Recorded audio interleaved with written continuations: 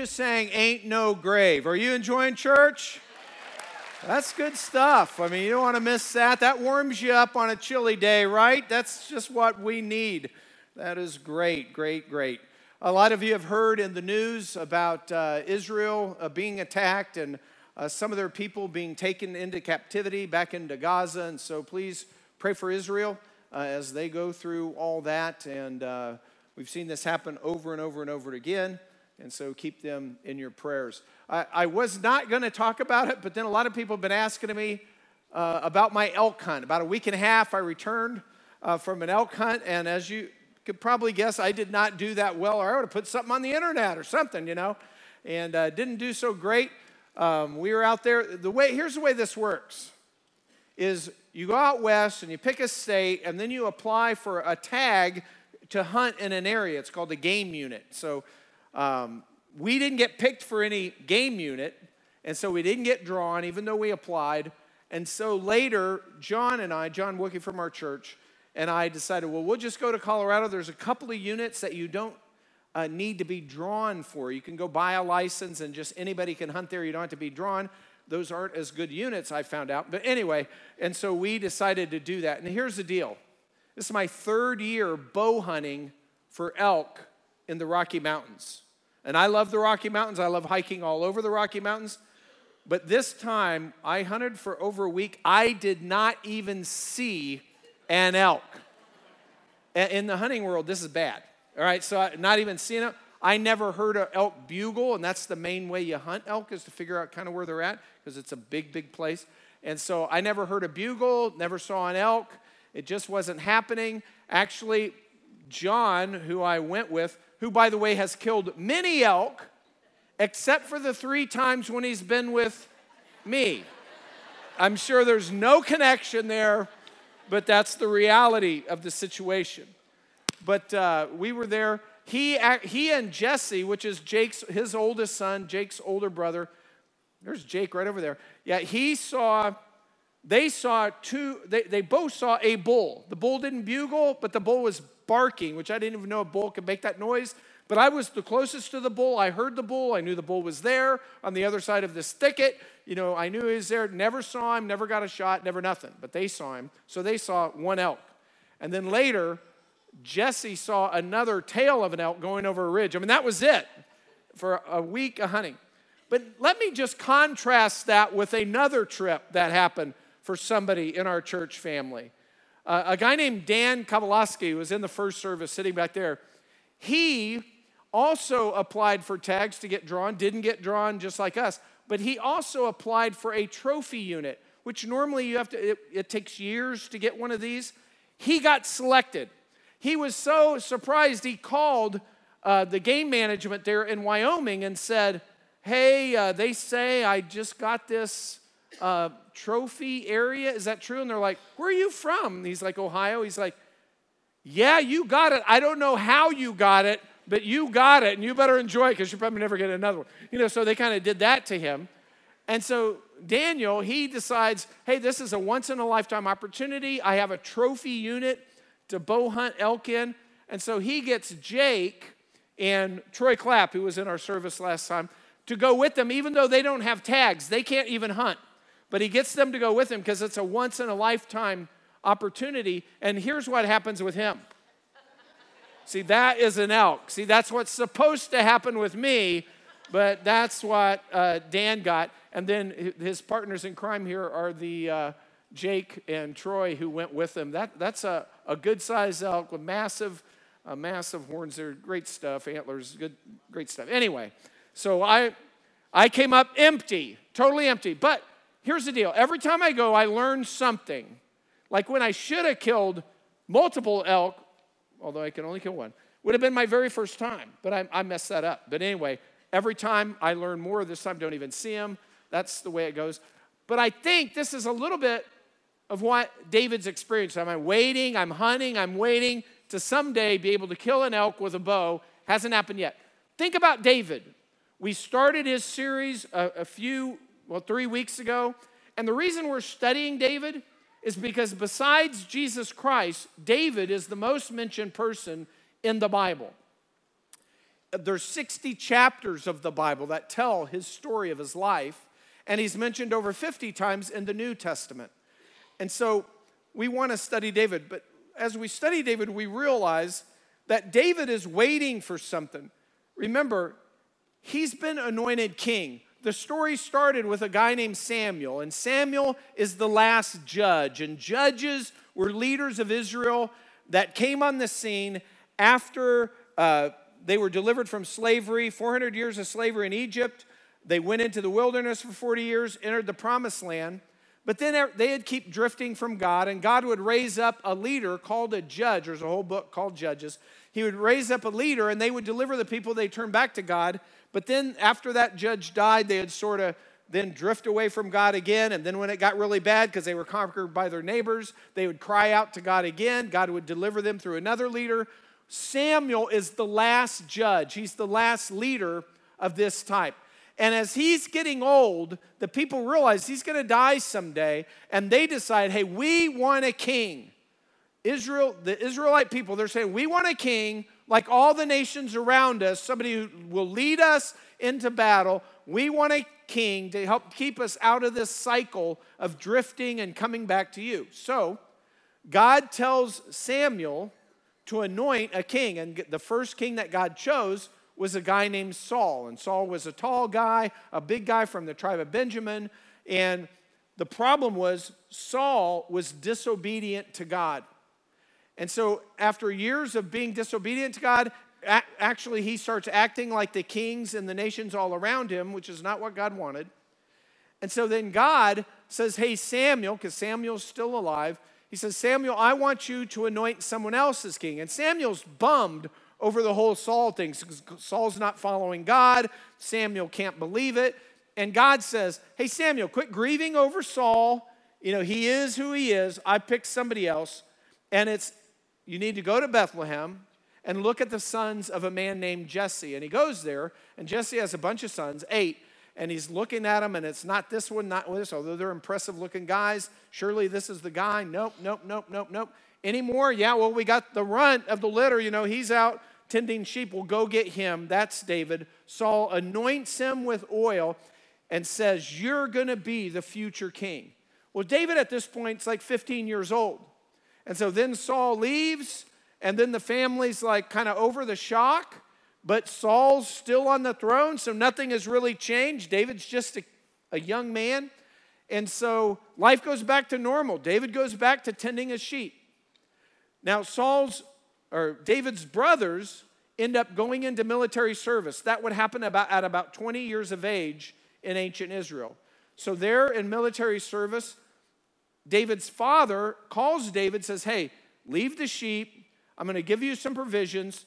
Take them to your brothers who are in a battle with the Philistines. They're kind of in a standoff. They've been there for a while. Take these provisions to your brothers. While David takes the provisions to his brothers, that's the same time that these two armies are camped on like two ridges, and there's a valley in the middle, and the Philistines have a champion, a huge man, named Goliath.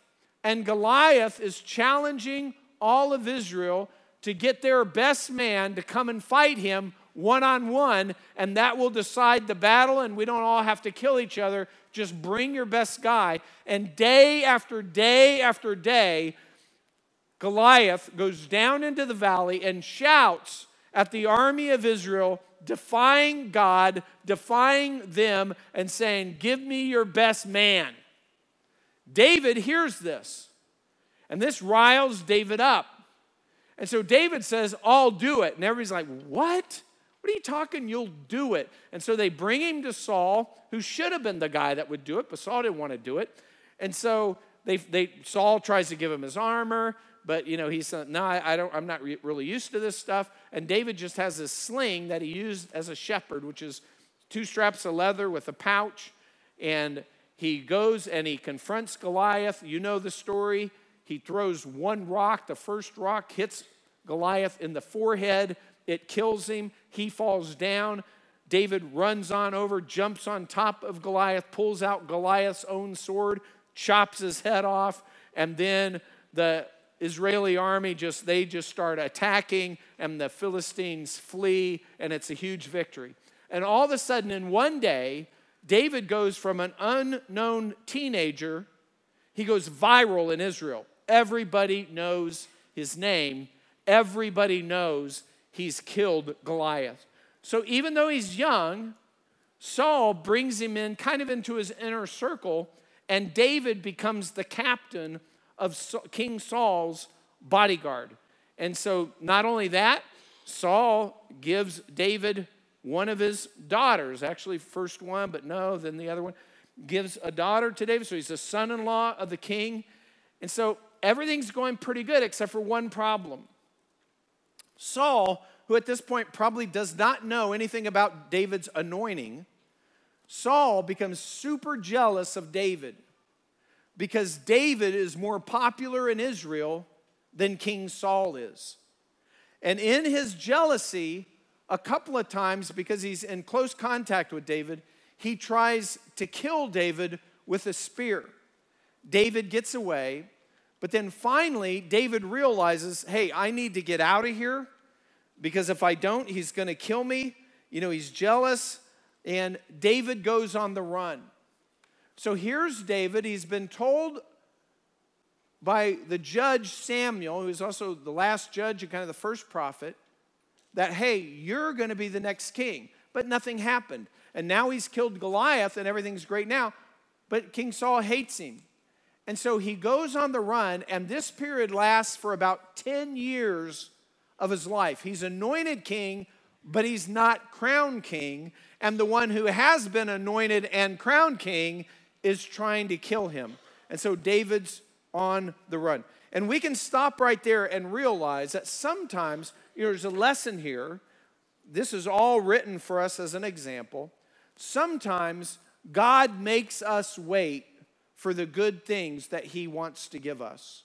Sometimes we know God has a plan for our lives. I know about this, but sometimes we have to wait and trust God for the good things that he wants to give us without taking matters into our own hands. And this is what David learns during this phase of his life. So he's on the run for about 10 years. Now, God uses this time in David's life to purge and refine David. The first thing David does is he runs to a town, he flees Saul to a town called Nob, just Nob. What's significant about this little town called Nob is that it's where the tabernacle of the Lord is. And remember, during their 40 years of wandering in the desert, they had this tent thing they called the tabernacle. It's the predecessor to the temple. They had this movable temple made like a tent, and that's kind of where the presence of God was, and they did some special things. All this is stuff God told them to do. And so that's where the old retired tabernacle resides, and there's a bunch of priests in that city. David goes there, and then the main priest that's there, he talks to him. That's Ahimelech. So he goes there and meets with the highest priest, Ahimelech, and Ahimelech's like, what are you doing? Why are you alone? Where's your contingent of the army that Saul gave you?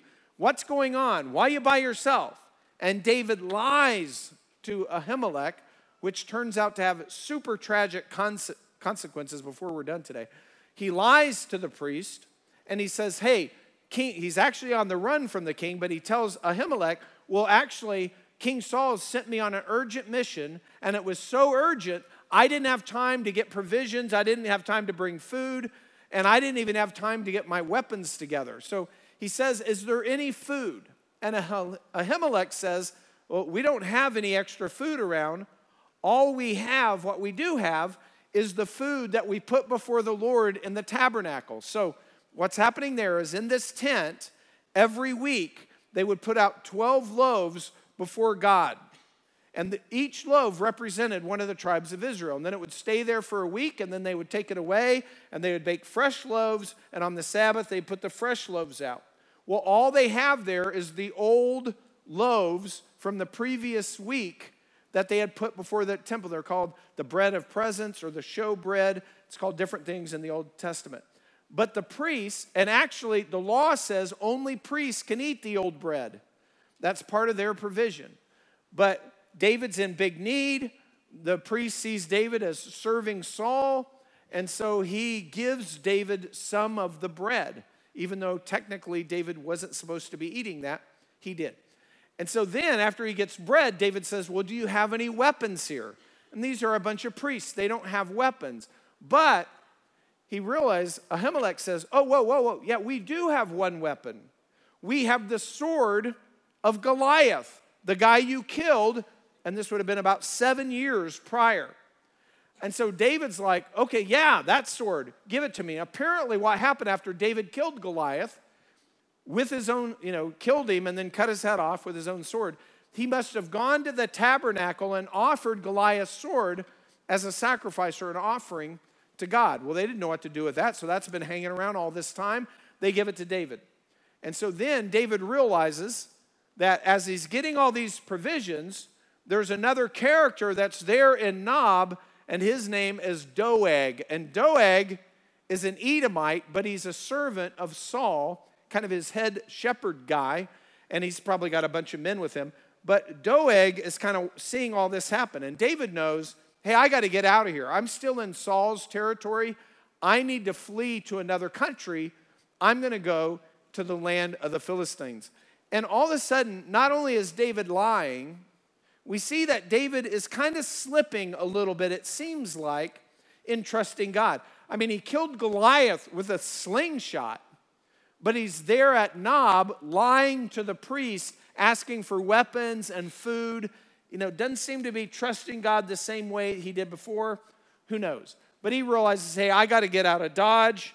I need to get out of town. Now, the reason I told you that story is because when David ate that bread, that actually comes up in the New Testament. Jesus is with his disciples, and it's on a Sabbath day. And on a Sabbath day, you're not supposed to do any work. Like you're not supposed to do normal work of harvesting or anything else. Well, Jesus and his disciples are walking along, and Jesus is teaching them. They happen to be going through a grain field, and they're hungry.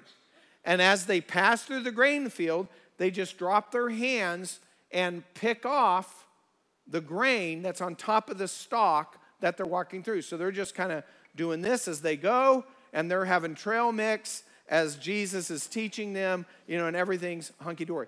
But then the Pharisees come, and they accuse Jesus, you and your followers have broken the Sabbath. What we do? You're harvesting. You're doing the work of harvesting. That's what they called the just kind of skimming off, some grain to eat. And so Jesus, in response to them, brings up this story of David to justify his actions. He basically says, look, you guys think David is the greatest thing since sliced bread. And he was the greatest king of Israel. But David went in on the Sabbath and ate the showbread, the old bread that only priests were allowed to eat. But you give David a pass because David was hungry. Here I am, the Son of God, the Messiah from David's line, King of the universe, and I'm walking with my followers, and they're just eating a little bit as we go, as I'm instructing them, and you're accusing my followers of breaking the Sabbath, but you're giving David a pass. And basically he uses that illustration from David's life to show them that they were being judgmental and hypocritical. So now, fast forward. Okay, we're done with that. So he's done at Nob, and David, he's all alone. He realizes, hey, I need to get out of here. And so I need to get out of Saul's reach.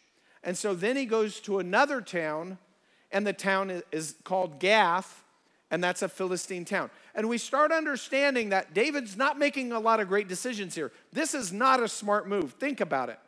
He goes to Nob, he gets some bread, he gets Goliath's sword. He straps on Goliath's sword, and then he decides he's going to lay low in the nearest Philistine town.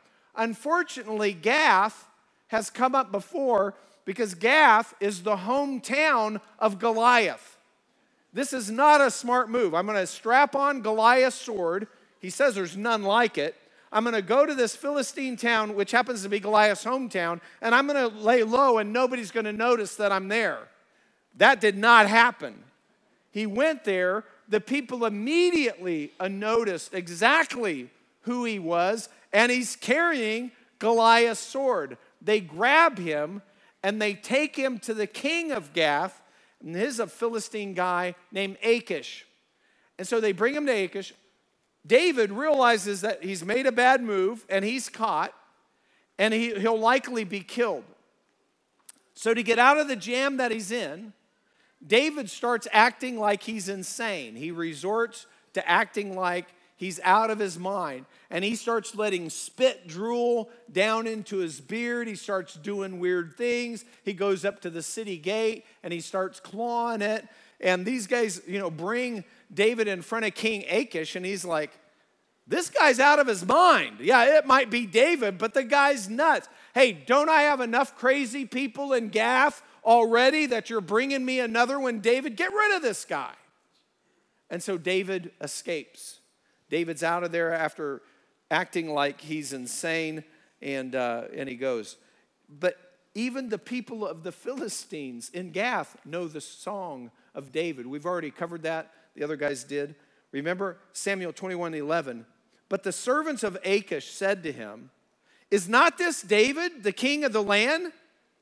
Did they not sing of this one as they danced, saying, Saul has slain his thousands, David his 10,000s? Even these Philistines in Gath know about the song in Israel that caused Saul to be so jealous after David killed Goliath. So David, after acting insane, he escapes to a cave of Adullam. And in this cave, it's only significant because there, David wrote about 75% of the Psalms in the book of Psalms in the Old Testament. And while in the cave of Adullam, David wrote some of those songs. But while he's there, he's all alone. He's writing these songs to God. He's reflecting. He's focused on God. And while he's there, his brothers come and join him. Remember, he's got 7 brothers. They come and join David. And not only that, other people, drifters, start joining David when he's all alone hiding out in this cave. And finally, the Bible says the distressed or people in debt or people who are discontent, anybody's got a problem, anybody who's an outcast, anybody who's drifting, they started joining themselves to David. Pretty soon, David has 400 men with him. And soon it'll grow to 600 men. So David and these 400 men are there, and the brothers are there, and you're thinking, oh, the brothers finally appreciate David. But and they do, because they're willing to follow David. But it also because the brothers realize they're not safe either. Saul's trying to kill him, and his family's probably not safe. While they're there, he's got 400 guys. David realizes his parents are in danger. So then he decides to take his parents across the Dead Sea, or around the Dead Sea. They probably didn't cross it. They go around the Dead Sea to the land of Moab, which is Israel's enemy on the other side. Israel's between the Philistines and the Moabites. He goes to the Moabites on the east side of the Dead Sea, and he approaches the king there, who's an enemy of Israel, and basically asks the king to give his parents protection until he figures out what God's going to do for him. Again, David seems to be confused. What's going on? I'm waiting, but I'm not king yet. Everybody's, I'm being chased. I'm being hunted down by my own king. All this is happening. And you might wonder, why would David do that? Why would David go to the Moabites? Well, if you've listened carefully last year, David is part Moabite. If you remember the story of Ruth, there's a whole book in the Bible about Ruth.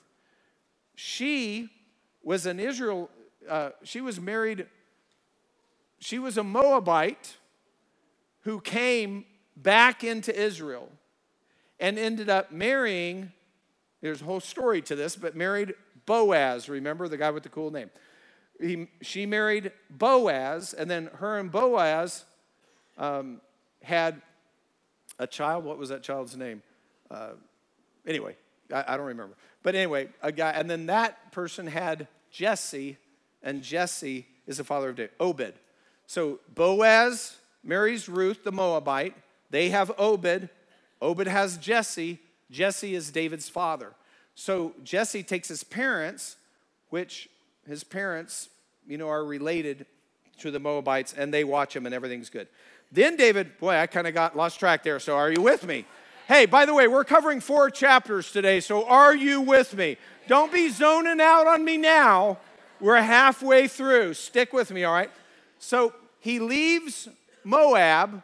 He goes back to the other side of the Dead Sea into the wilderness. This is land that's technically owned by Judah and Israel, but really it's no man's land. And he hides up in a stronghold. This could be the stronghold that later becomes Masada. It kind of looks like this. I think we have it up there. So that's Masada, but Masada wasn't built yet. But that could be the stronghold where David's at.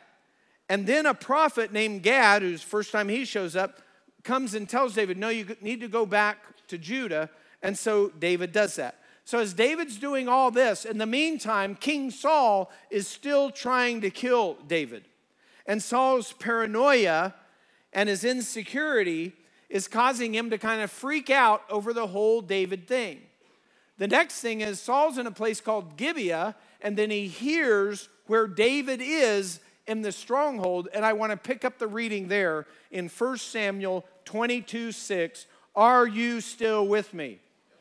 All right, 1 Samuel 22:6. Then Saul heard that David and the men who were with him had been discovered. Now Saul was sitting in Gibeah under the tamarisk tree on the height with his spear in his hand, and all his servants were standing around him. Saul said to his servants who stood around him, hear now, O Benjamites. Saul's from the tribe of Benjamin, one of the 12 tribes. David's from the tribe of Judah, where the Messiah is supposed to come from. And so he's basically appealing to their tribal loyalties. Hear now, O Benjamites.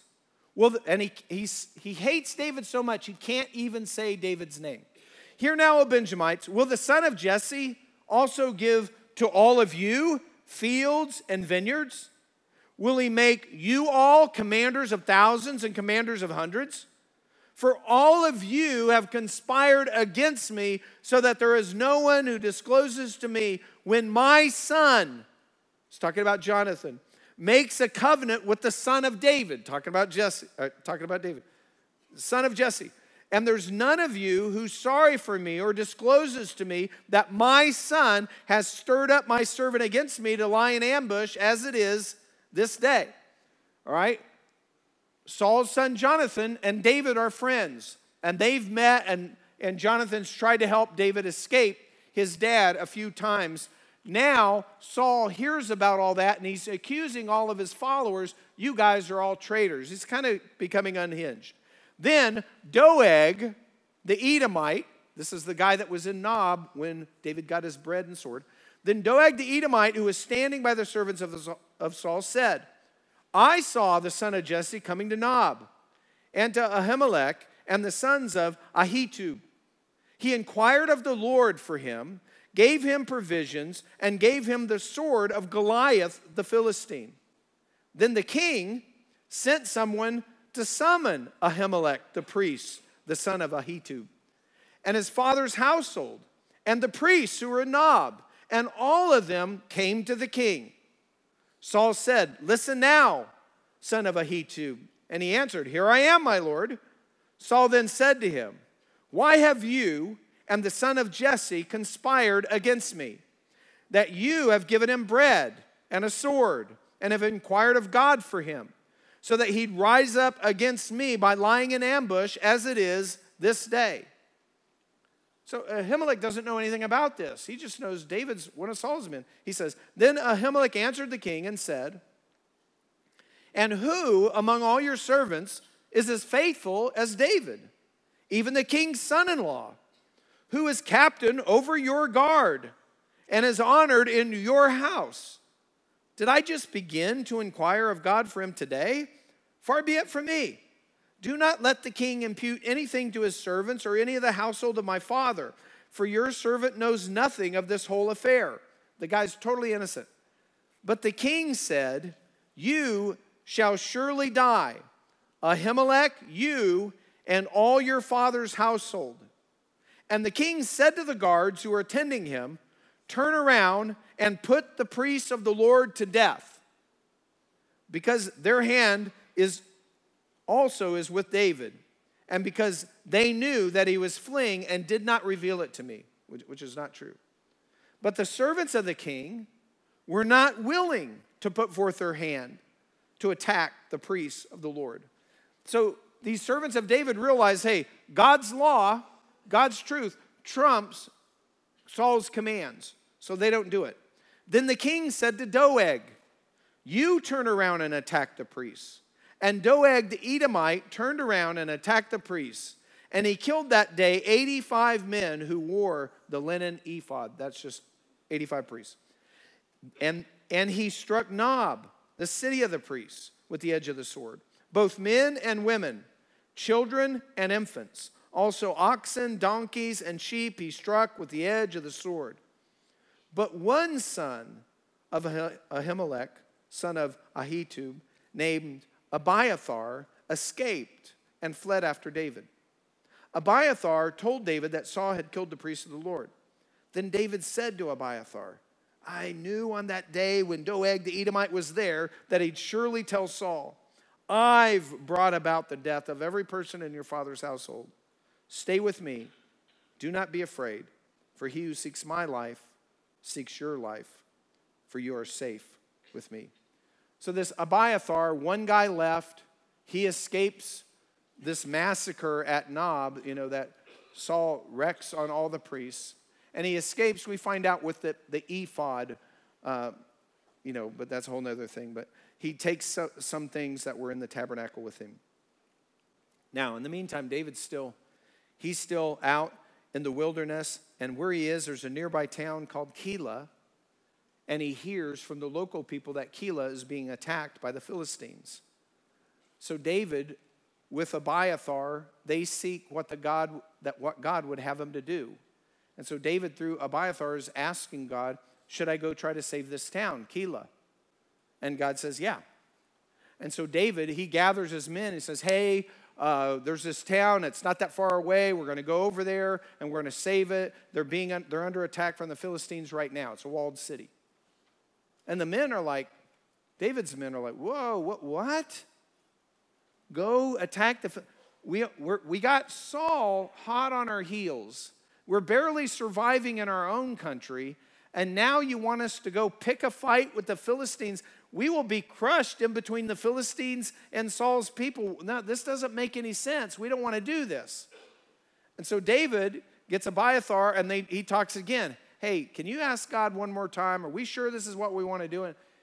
And God says, yeah, do it. I'm going to give you victory. And so David convinces his men. They go to Keilah. Sure enough, they defeat the Philistines. They plunder them, and there's rejoicing. But because of that, King Saul hears that David's in Keilah. So Saul gets a huge army together, and they're going to go to this walled city named Keilah, and they're going to lay siege to it. That means surround it and starve it out, because that's where David's at. And so David's people, they hear this, and then David doesn't know what to do. So again, he goes to God, and he says, okay, God, do I stay here or do I go? Because this is a walled city. We could last for a long time. And, do I stay here or not? And God says, no, don't stay. And he goes, and David also asks, if I stay here and Saul shows up and surrounds the city, will the people in Keilah, will they protect me? Will they stand with me, or will they turn me over? And God says, they will turn you over, which is kind of a bummer. I mean, he just saved them. And God's saying, yeah, if your city's under siege, they're going to give you up before they start starving to death. And so David flees again, and when Saul realizes David's gone, Saul just goes back home. But then David with his 600 men go to the wilderness of Ziph. And the only significant thing that happened there is basically Jonathan comes and finds David. And Jonathan sort of renews their friendship and his commitment to David.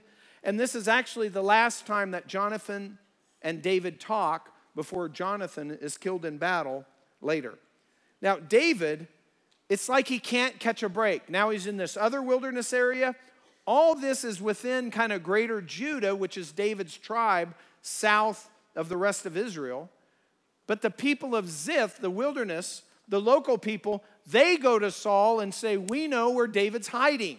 So everybody's just turning David in.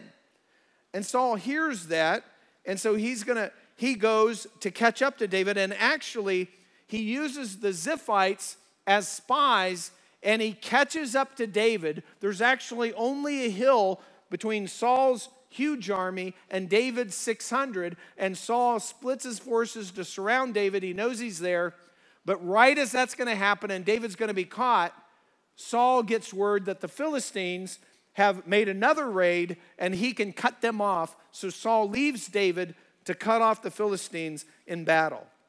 David then, are you with me? David then, he flees to another place that's pretty well known. Some of you have even heard of it. He goes to a place called En-Gedi. En-Gedi is on the western shore of the Dead Sea. And what's significant about En-Gedi is it's a canyon with fresh water there. So En-Gedi means, translated as spring of the wild goats. And I've been there, and you can see the wild goats now. They're actually ibexes, but you can see them. And so it's a canyon that drops down, a spring drops down with a river, and it flows to the Dead Sea. And you might wonder, why there? Because it seems like a pretty obvious place. There's fresh water there. This is a pretty barren land. But that's why. He's been hiding out in the wilderness. You have 600 men. One of your biggest needs is going to be water. En-Gedi has water. And you might wonder, well, what about the Dead Sea? I mean, you're going around, this huge lake, the Dead Sea. Well, the Dead Sea is not only the lowest place on earth, but it's also 34.5% salinity. Very, very salty. Compare that to the Atlantic Ocean, 3.5% salinity. So the Dead Sea is 8 to 10 times more salty than the Atlantic Ocean. That doesn't help you. It doesn't help you with water. But En-Gedi does, so that's where they go. And while they're at En-Gedi, it sets up one of the most dramatic moments in all of David's life that we're going to try to cover before we're done. Are you with me? All right. And this is where David spares Saul's life. The reason God has people like David and people like you and me wait for his good things is often because we are not prepared yet.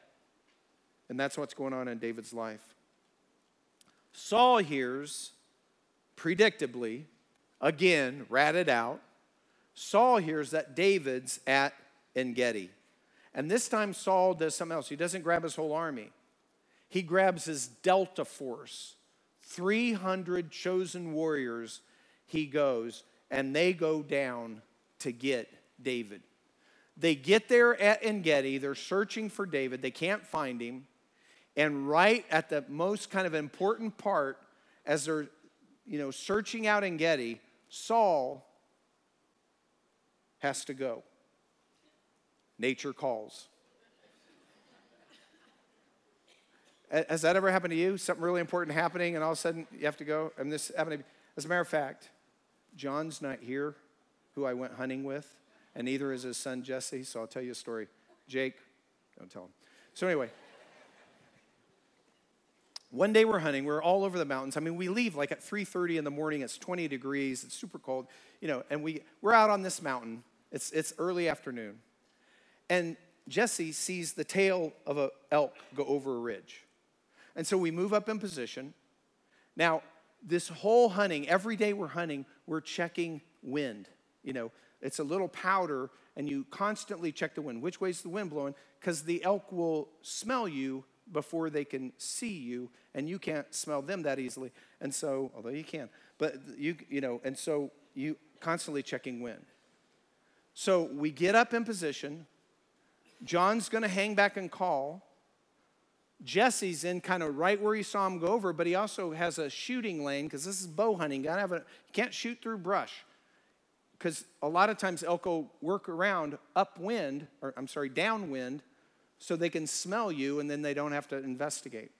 So Jesse's set up at a perfect place. I go on the other side. I'm over here, and there's a crosswind. We're checking the wind. And then it happened. I had to go. I had to go bad.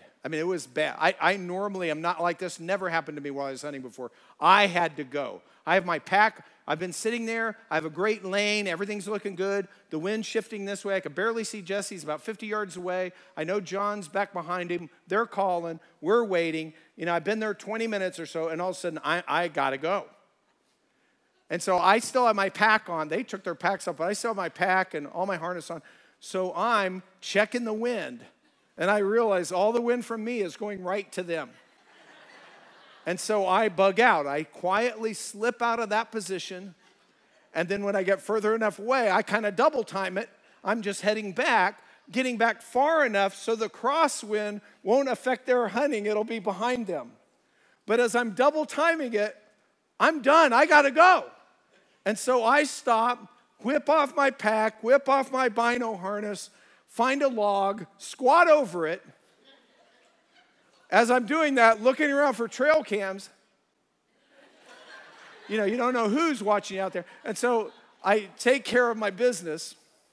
And then after it's done, and I'm very relieved that it's done, that again, never happened to me before, I put everything, I get my bino harness on, my pack on, and then I quietly slip back up into position. And oddly, amazingly, we never saw any elk the rest of that day. And I don't know why, that's just a coincidence, I'm sure, or maybe I didn't get far enough back, but I never confessed that to Jesse, so you're not going to tell him, right, Jake? Yeah, I wouldn't tell him that story, but anyway. Yeah, we didn't see any elk that day. But that's not usually the way, okay? That was just one time out of all the hunting I did, all right. So Saul gets there. He's got his men, his troops, his 3,000 Delta Force. And all of a sudden, right when they're getting down to business, because he's got to be right in this area, Saul has to go. He sees a cave, and because he's the king, he's like, I got the cave, because he wants privacy. He goes in there to relieve himself. While he's in there, ironically or providentially, he's in the very cave that David and 600 of his men are hiding back in the recesses of this cave. And David's men are like, this is it. They're whispering to, this is it. God said you would be king, and now you got him. You can kill him. He has no protection. He couldn't be more vulnerable. Ever feel that? Couldn't be more vulnerable. He says, this is God's will. This is the open door. This is the opportunity. This is what we've been waiting for. This is the end of our wait. We could come out of hiding. Everything's going to be better. And David says, no. I'm not going to take matters into my own hands. I'm not going to kill the person that God made king. I will not lift my hand against God's anointed. And his men are like, you got to be kidding me. David slips up to Saul without Saul knowing. Saul's either wearing his robe hiked up or he's laid his robe right next to him. Pulls out a knife. He cuts the corner of Saul's robe off. And then Saul finishes up, doesn't know anything about that, leaves the cave. And then David feels guilty. David feels guilty. He didn't kill him, but just cutting off the corner of his robe, he's feeling guilty. So then David does the unheard of. David follows Saul out of the cave. And then he says these profound words to Saul that I think we should read. And I just want you to catch something, though, here. David is committed to waiting for God's timing without taking matters into his own hands. He will not kill who God made king. God's going to have to do that. David understands. He wants to be king. He has to be a follower first. He's a loyal follower of Saul, even though Saul's trying to kill him. Don't ever expect God to grant you authority or leadership if you are unwilling to submit and follow. Because that's part of it. That's what trains you for leadership. 1 Samuel 24:8. Now afterward, David arose and went out of the cave and called after Saul, saying, "My lord the king." And when Saul looked around behind him, David bowed with his face to the ground and prostrated himself, flat on his face. And David said to Saul, "Why do you listen to the words of men, saying, 'Behold, David seeks to harm you'? Behold, this day your eyes have seen that the Lord has given you today into my hand in the cave. And some said to kill you, but my eye had pity on you. And I said, I will not stretch out my hand against my Lord, for he is the Lord's anointed. Now, my father, see," this is just a way of referring to Saul. "Now, my father, see, indeed, see the edge of your robe in my hand. For in that I cut off the edge of your robe and did not kill you, know and perceive that there is no evil or rebellion in my hands. And I have not sinned against you, though you are lying in wait for my life to take it." And this is showing David's trust in God. He continues, verse 12. "May the Lord judge between you and me, and may the Lord avenge me on you, but my hand shall not be against you. As the proverb of the ancient says, out of wickedness comes forth wickedness, but my hand shall not be against you. After whom has the king of Israel come out? Whom are you pursuing? A dead dog? A single flea? The Lord therefore judge and decide between you and me, and may he see and plead my cause and deliver me from your hand." David has learned to surrender to authority and surrender his fears to God and trusting more fully. Next verse, when David had finished speaking these words to Saul, Saul said, "Is this your voice, my son David?" Then Saul lifted up his voice and wept. He said to David, "You are more righteous than I, for you've dealt well with me while I've dealt wickedly with you. You have declared today that you've done good to me, that the Lord delivered me into your hand, and yet you did not kill me. For if a man finds his enemy, will he let him go away safely? May the Lord therefore reward you with good in return for what you've done to me this day. Now behold, I know that you will surely be king, and that the kingdom of Israel will be established in your hand. So now swear to me by the Lord that you will not cut off my descendants after me, and that you will not destroy my name from my father's household." David swore to Saul. And Saul went to his home, but David and his men went back up to the stronghold. So here Saul says, "Hey, you're better than me. I get it. We're good. I'm not going to kill you. Just don't kill. When you become king, just don't kill my family." David says, "I won't." And then Saul goes, but then does David go to a city? No, where does David go? Back to the stronghold. Why? Because Saul's insane. Because he doesn't know what Saul's going to do. Saul's already done this before. David and his men, they don't trust Saul. He's nuts. He's jealous, insecure, paranoid, disobedient, and can't be trusted. And so David continues waiting. And God continues to prepare him for the good he has in store and promise to David. And the whole time he's waiting, there's always a reason. Just like when you and I wait for something good that God's promised. While we're waiting, there's always a reason. And often it's to prepare us for God's good things in our life. We're kind of long today. I'd like you to stand and we'll close in prayer. Next Sunday, come back. We're going to continue to study the life of David, the man whom God says is after his own heart. Let's pray. Father God, we thank you for your word and the truth that it gives us. And Lord, help us to follow you. God, we as followers, believers in you, we want to have a heart like David, a heart for you, wanting your things more than our things. Help us with that. And Father, for any who are not followers, Lord, our friends, our family, our neighbors who might be here with us today, Father, we ask that you would help them to come back or learn more about you, and Lord, that they would feel your tug on their heart. to come to know you. Lord, we thank you for the life of David. His life is the lifeline for us. He's the line from which the Messiah comes, Jesus, who takes care of all of our sin. God, thank you. In Christ's name we pray. Amen.